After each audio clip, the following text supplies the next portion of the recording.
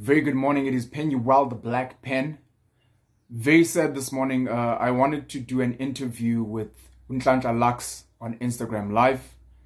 We had agreed to go live at 7 a.m. And then when I contacted him before we went live, he told me some unfortunate news on his side.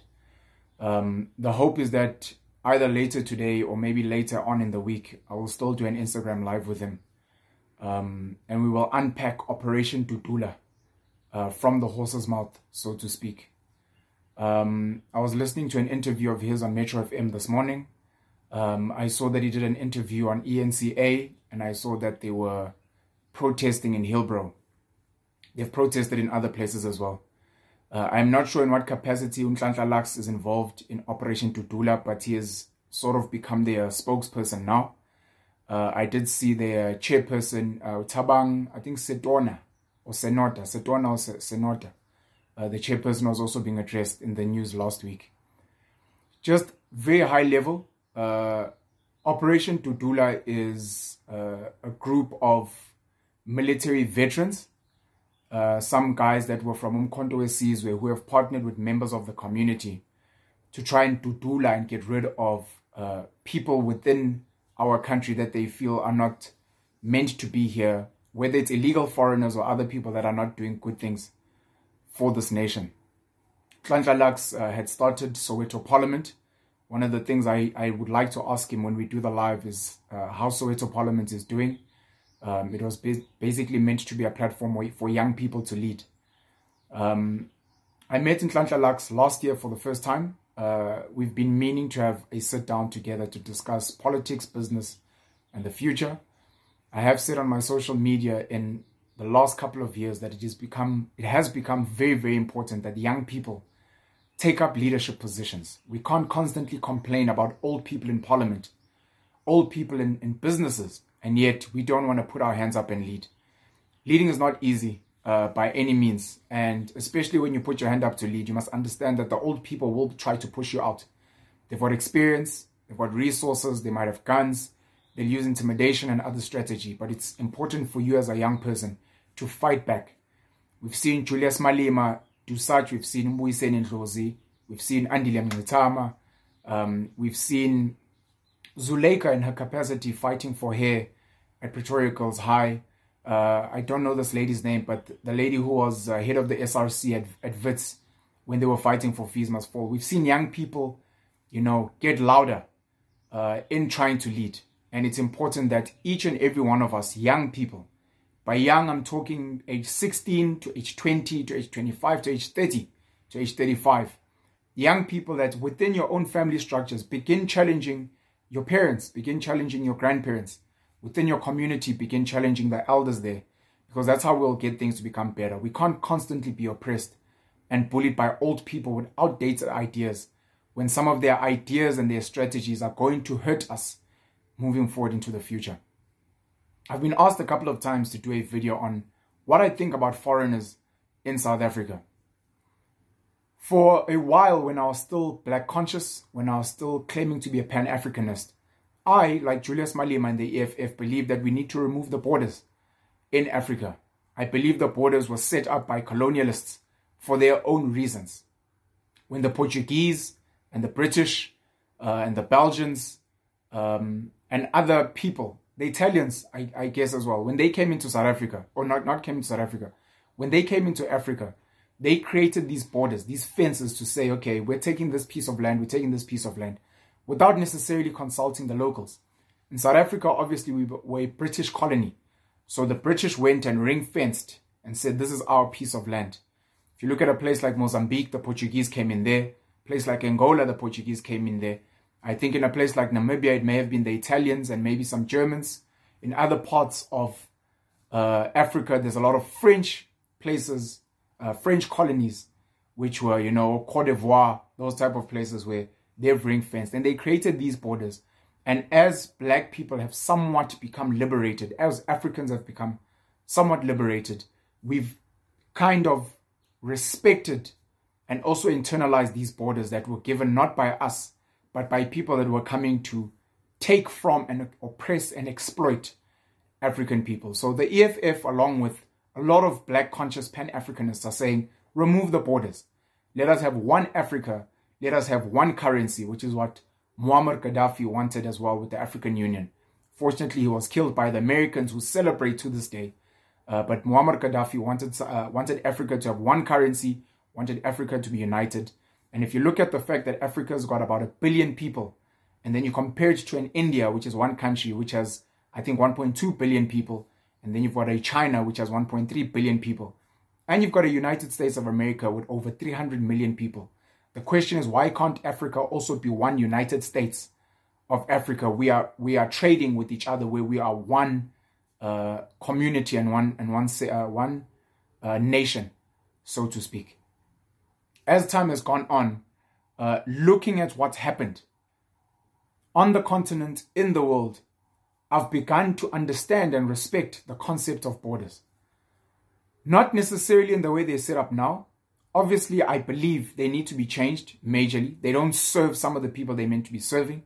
If you look at how our trading and our currencies move, they're not serving the people they're meant to be serving.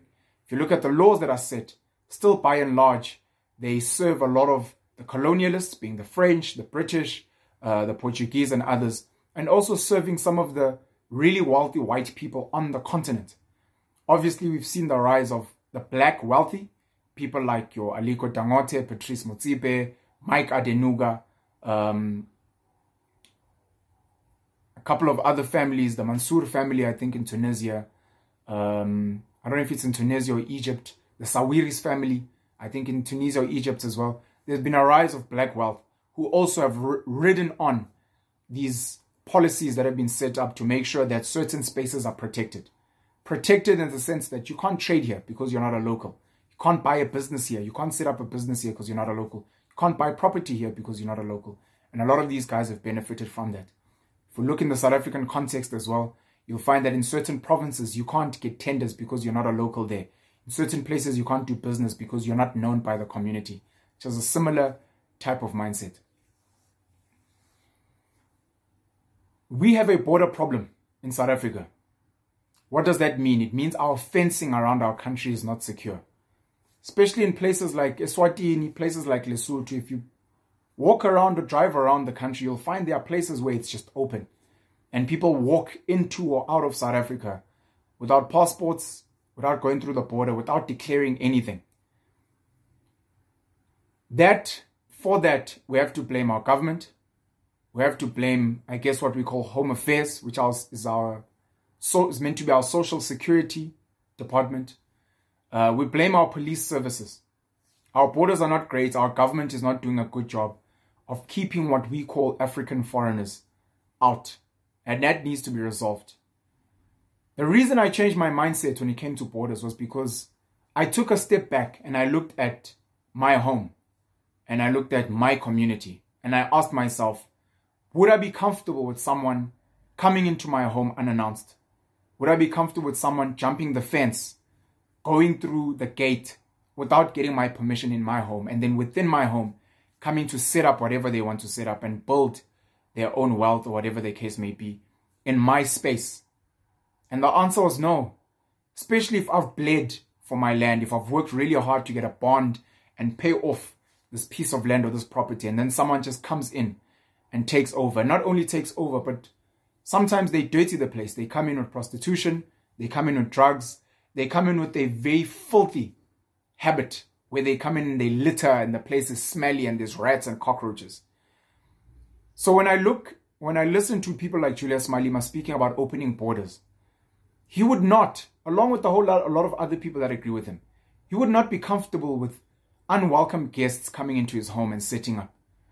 For a lot of the well-off that live within secure estates, whether it's a Stain City or Waterfall City or some other complex that is closed, people are not comfortable with anyone just coming in and out. They have security at their gates. They have highly secured fences. You know, you get a code. Security asks who you are. You need to get permission to come in. All the way to certain neighborhoods in places like Johannesburg, which are gated communities, which have boom gates where you can't just get in. It's a neighborhood. It's not an estate. It's not a complex, but it's a neighborhood where the people in the neighborhood have gotten permission to put in boom gates and to put in a security where if you're coming to visit a friend there, The person has to agree with security. Yes, you can let him in. Those are some of the people that are comfortable with saying, open the borders. When you open the borders, where do these illegal people go to? They go and they set up squatter camps, which means they illegally occupy land. They go and they move into townships with poor black people. People that can't fence and control the spaces that are in. And the Julius Malimas of this world are fine to say that because they live in secure, close spaces and they don't want unwelcome guests in their spaces. And I realize, no. Number one, I'm not happy with people coming into South Africa illegally. That means they don't have a passport. They don't have either a tourist visa or permit. They don't have a work or study permit to be here. I don't want illegal foreigners here because no one wants people that are unwelcome in their space, wherever their space may be. It could be a church, it could be a school, it could be a property, it could be a farm, it could be anything. Number two, it is very, very vitally important that we do address the topic of borders. Do our borders still serve who they are meant to serve?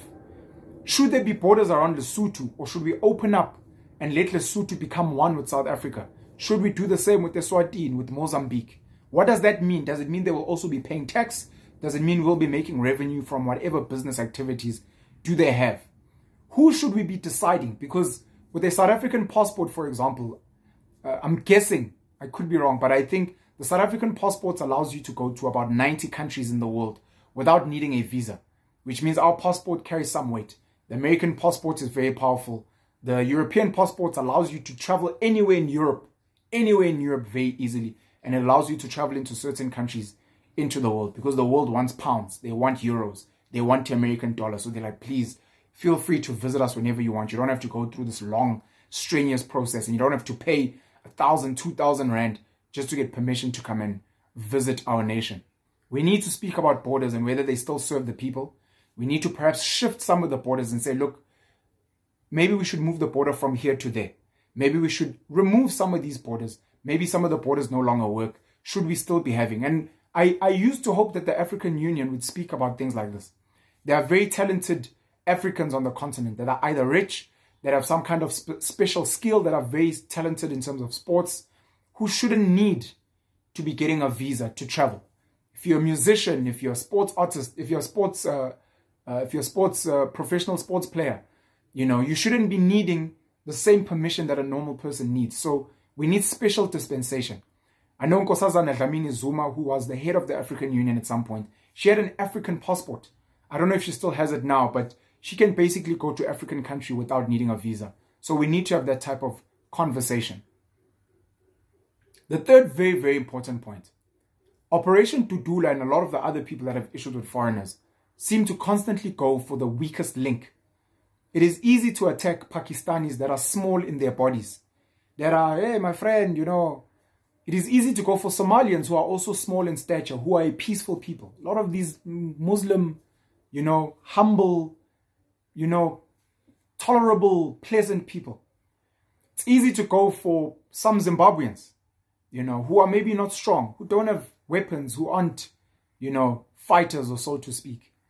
It is easy to pick on some of the weak, especially when they come from Africa. The Malawians are very, very poor people. The Mozambicans, they're very, very poor and they're desperate when they come here. It's very difficult to then fight big Nigerians. My brother. It's very difficult to fight a big Nigerian who has guns, who can fight physically, who is not scared of you, who deals drugs, who traffics and prostitutes girls, for example. And then very, very importantly, when we speak about illegal foreigners, we seem to constantly not want to speak about Europeans that came here illegally.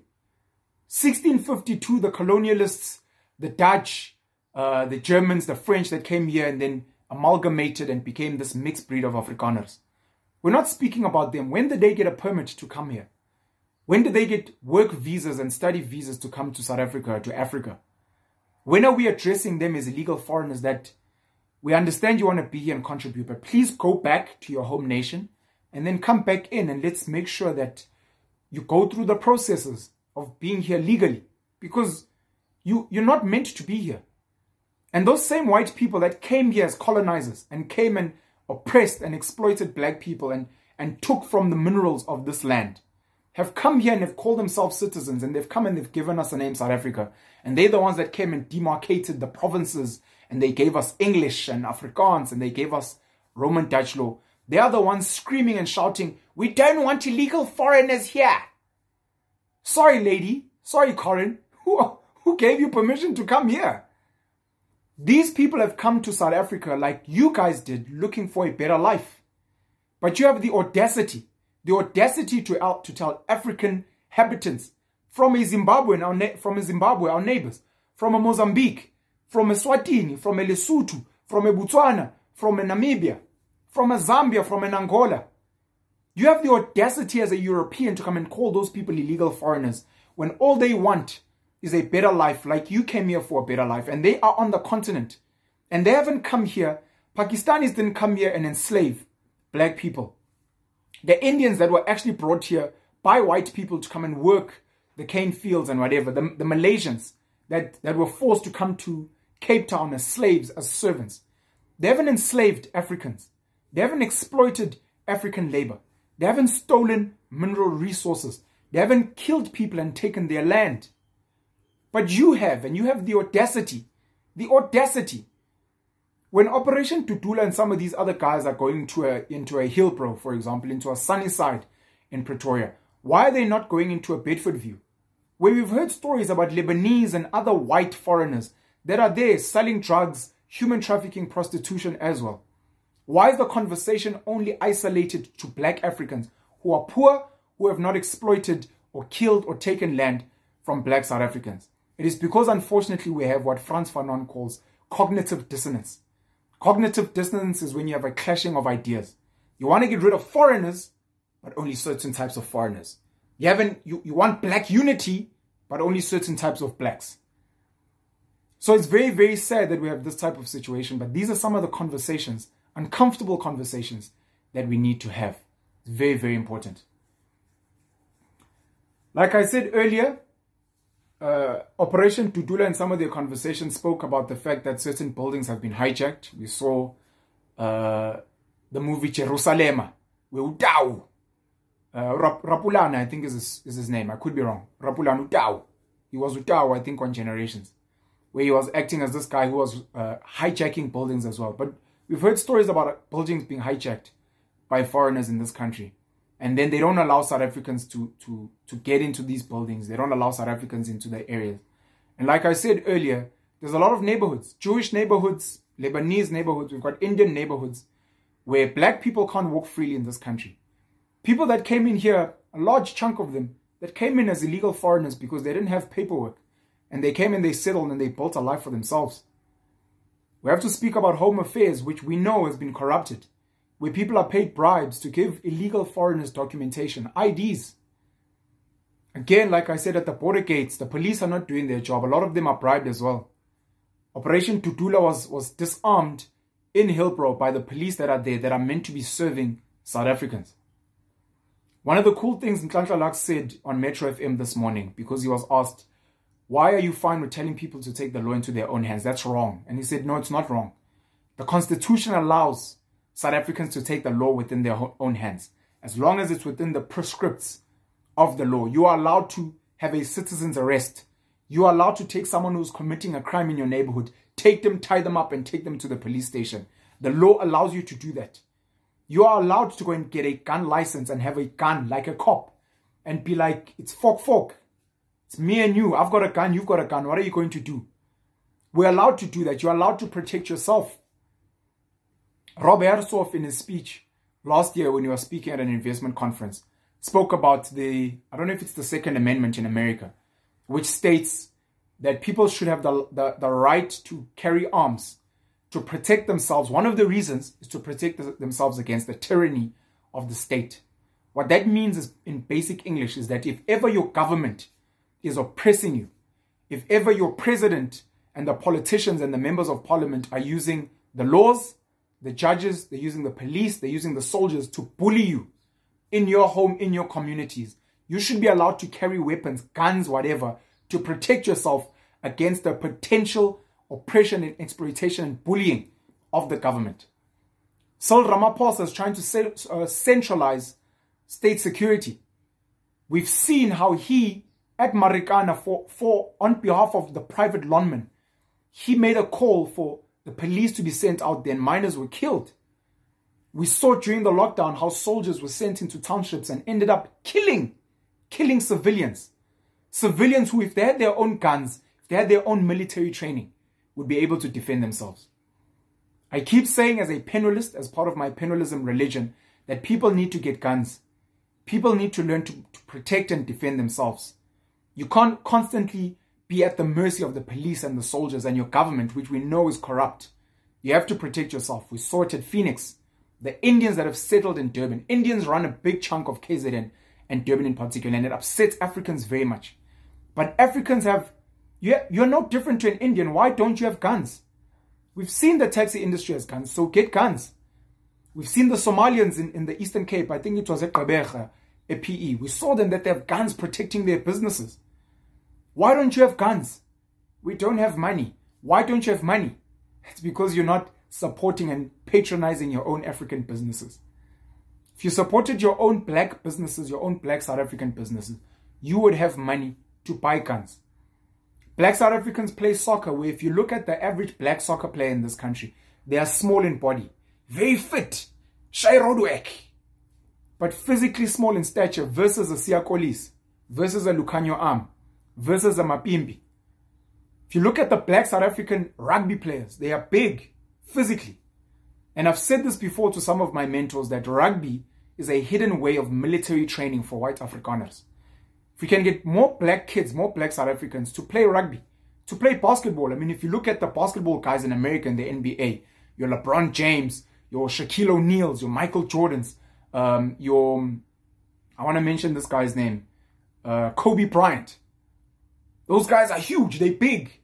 So why are your black African kids not playing basketball? Why are they not playing rugby? Why are they not building themselves physically into looking like the Nigerians, like the Congolese, like the Ghanaians, and become forces of nature? The same way we've seen what Hitler and them did with the Germans, building a huge nation. We've seen some of the Americans that play football or whatever the case, they're big people. That's how it works, because you constantly have to protect your space. Land has always been fought for historically. Always been fought for. It's nothing new. Whether it's informal settlements, whether it's people that are hijacking buildings, whether it's people coming into your neighborhood that are coming from another neighborhood. Again, when I speak about foreigners, because one of my Penuelism principles is about adopting a foreigner mindset. A foreigner mindset is about seeing the world that you live in and coming at it with a fresh eye. Foreigners are willing to work hard. They're willing to work long hours. They're willing to bend or break the rules to get ahead. Because in an unfair space where your land was supposedly stolen, where the laws and your constitution serve a minority of wealthy people, the only way for you to get ahead is to work harder, to work longer hours, to underpay yourself, to enslave yourself, and then to bend and break the law, because that's how you'll get ahead. There are people that lie on NSFAS applications. There are people that have lied to get the 350 Rand social relief grant. There are people that lie to get RTPs. There are school teachers that steal stationery at schools for their kids. There are nurses that steal medication for their kids. There are people constantly lying because they know that if I follow the law and the rules to the T, if I go through the right channels, I will never win, because the right channels are designed and devised for the rich, powerful elite. And the only way for me to get ahead is to go and illegally occupy land. It's for me to go and get an RTP, even though I don't qualify for it, etc., etc., etc., etc. It's to lie on this business funding application so I can get funding. It's to bribe someone so that I can... If you look at it historically, not just in South Africa, across the continent, across the whole world, wealthy Americans were built off the backs of slavery. Europe and its first world status has been built off the back of colonization and exploitation and the stealing of other nations and their resources. The China that we worship today has been built off sweat labor. Sweatshops, factories that exploit their labor. Chairman Mao exploited and killed his own people. China was built off fake goods. You complain about Pakistanis and fake goods in their spaza shops. China that you worship today was built off fake goods and stealing intellectual property from other nations. Because to get ahead, that's what it takes. Anyways, part of penalism principles and the foreigner mindset is to say that a foreigner isn't necessarily someone from another country. A foreigner is anyone who is not of your space. Why do I say this? I say this very importantly because I've posted, controversially so, and people obviously attack me, and I understand why. We are uncomfortable with someone from Eswatini, from Lesotho, from Botswana coming into Johannesburg, seeking greener pastures, looking for work and coming to overcrowd Johannesburg because they want a better life. We have an issue with that because they are not locals. They are foreigners. They're coming to steal our jobs. But if you look at the distance between those places I've literally mentioned, Lesotho, Eswatini, Botswana, and then you compare it to a place like Cape Town, those places are much closer. If you look at some of those people, a lot of them look like us in Johannesburg versus other people elsewhere in the nation. But as long as it's a Indian, colored, white person that has a South African ID, no, this is a local, it's fine. Let him set up a business, let him exploit people. The Stellenbosch Mafia, for example. But a person like us, who just happens to have crossed a border, because he's not from the Eastern Cape, he's not from KwaZulu, he's not from the Northwest, he's not from the Northern Cape. We have an issue with that person. But those same people I'm talking about, they travel to eGauteng, to Johannesburg, to eThekwini, Durban, to eKapa, searching for greener pastures. Why are we not closing the provinces and saying, hey Baba, go back to the Eastern Cape and go build there. Go back to KwaZulu. We have enough security guards and domestic workers and taxi drivers there in Johannesburg. Go back to the Northwest and develop it. Because we keep saying Zimbabweans must go back to Zimbabwe and fix it. Why don't you go back to Zimbabwe and fix it? Why don't you go to the Eastern Cape and fix it? Eastern Cape is one of the most corrupt provinces in this country. Why don't you go back to the villages in Limpopo and develop it? Everyone is coming to Joburg because they all want a better life. I left from Newcastle, KwaZulu to come to Johannesburg for a better life. So the guy from Harare, the guy from Gaborone, came here as well looking for a better life. Unfortunately, these white people have created this fence. If ever Zwelithini got it right to build a border around KwaZulu, I would have also had to cross a border from KwaZulu into Johannesburg. Swatini, there are borders because it's its own country. You have to cross a border. Lesotho, same. People in the Western Cape want to create the Western Cape into an independent state in its own country. People are going to be leaving the Eastern Cape, the Northern Cape, the Northwest, and crossing a border into the Western Cape, searching for better opportunities because the head office of Pick n Pay and Woolworths and Naspers and Capitec and other big companies is there. When are you going to go home as a local and upgrade and upskill your home? It's been very sad for me watching white people move into a school, move into a neighborhood and turn it into something great. They hold hands, they support each other, they let their money circulate and they build the school into something great. And then the black people obviously chase after them and want to come send their kids to the school and want to come and work in these businesses. Stellenbosch, it's just a little town, but it's been turned into something great. Orania is a piece of private farmland. It's been turned into a town. But black people with the townships that they can't turn a township into Orania. They can't turn a township into Stellenbosch. Close off your township. Make it a gated community. Make sure that you support the businesses there, that foreigners, you set your own laws, your own bylaws within that township and you say, no foreigners are allowed here. And by foreigners, I'm not only talking about Pakistanis and Somalians and Ethiopians and Nigerians and Zimbabwe. I'm talking about, Baba, if you're from the Eastern Cape, you're not from my township. Why are you here? If you're from KwaZulu, if you're from Limpopo, if you're from Mpumalanga, why are you here? We only service our own people here that are from Lekasi. We must know you. It's a very, very layered conversation that we need to have. Are you a patron of your own family, of your own community? Are you constantly leaving and going to overcrowd the cities? When are you going to go back and build while you're chasing other people in those spaces just because they don't have an ID? An ID that was devised by white people. According to history, whether true or not, the Nguni people and the Bantu people, Bantu, came from the north, from the Great Lakes, and they moved down before there were borders to come and settle here. In South Africa, got the Khoi and the San, what we call the Bushmen today. And we came and we settled looking for greener pastures for flowing rivers, for nice grass, for cattle to graze, for beautiful mountains. Like everyone else who comes here, whether it's Jan van Riebeeck and the people of the Dutch East India Trading Company, whether it's Nigerians, whether it's Ghanaians, whether it's Congolese, whether it's Zimbabweans. When people from the Eastern Cape are poor and they move up to Johannesburg, when they move to the Free State of Bloemfontein, when people move to the Western Cape or they move to Durban, they are searching for greener pastures. But someone has demarcated that this is a province, this is a Bantustan, this is a border. You need a visa, you need it. And we've bought into it because we are psychologically contained. And we cannot look at the merits of what serves me, what doesn't. Last I checked, British American Tobacco, which came from Richmond, or Rembrandt, I apologize, Rembrandt, which was the cigarette company of Anton Rupert, who was the father of Johann Rupert. They had somewhat of a monopoly on the tobacco in Zimbabwe.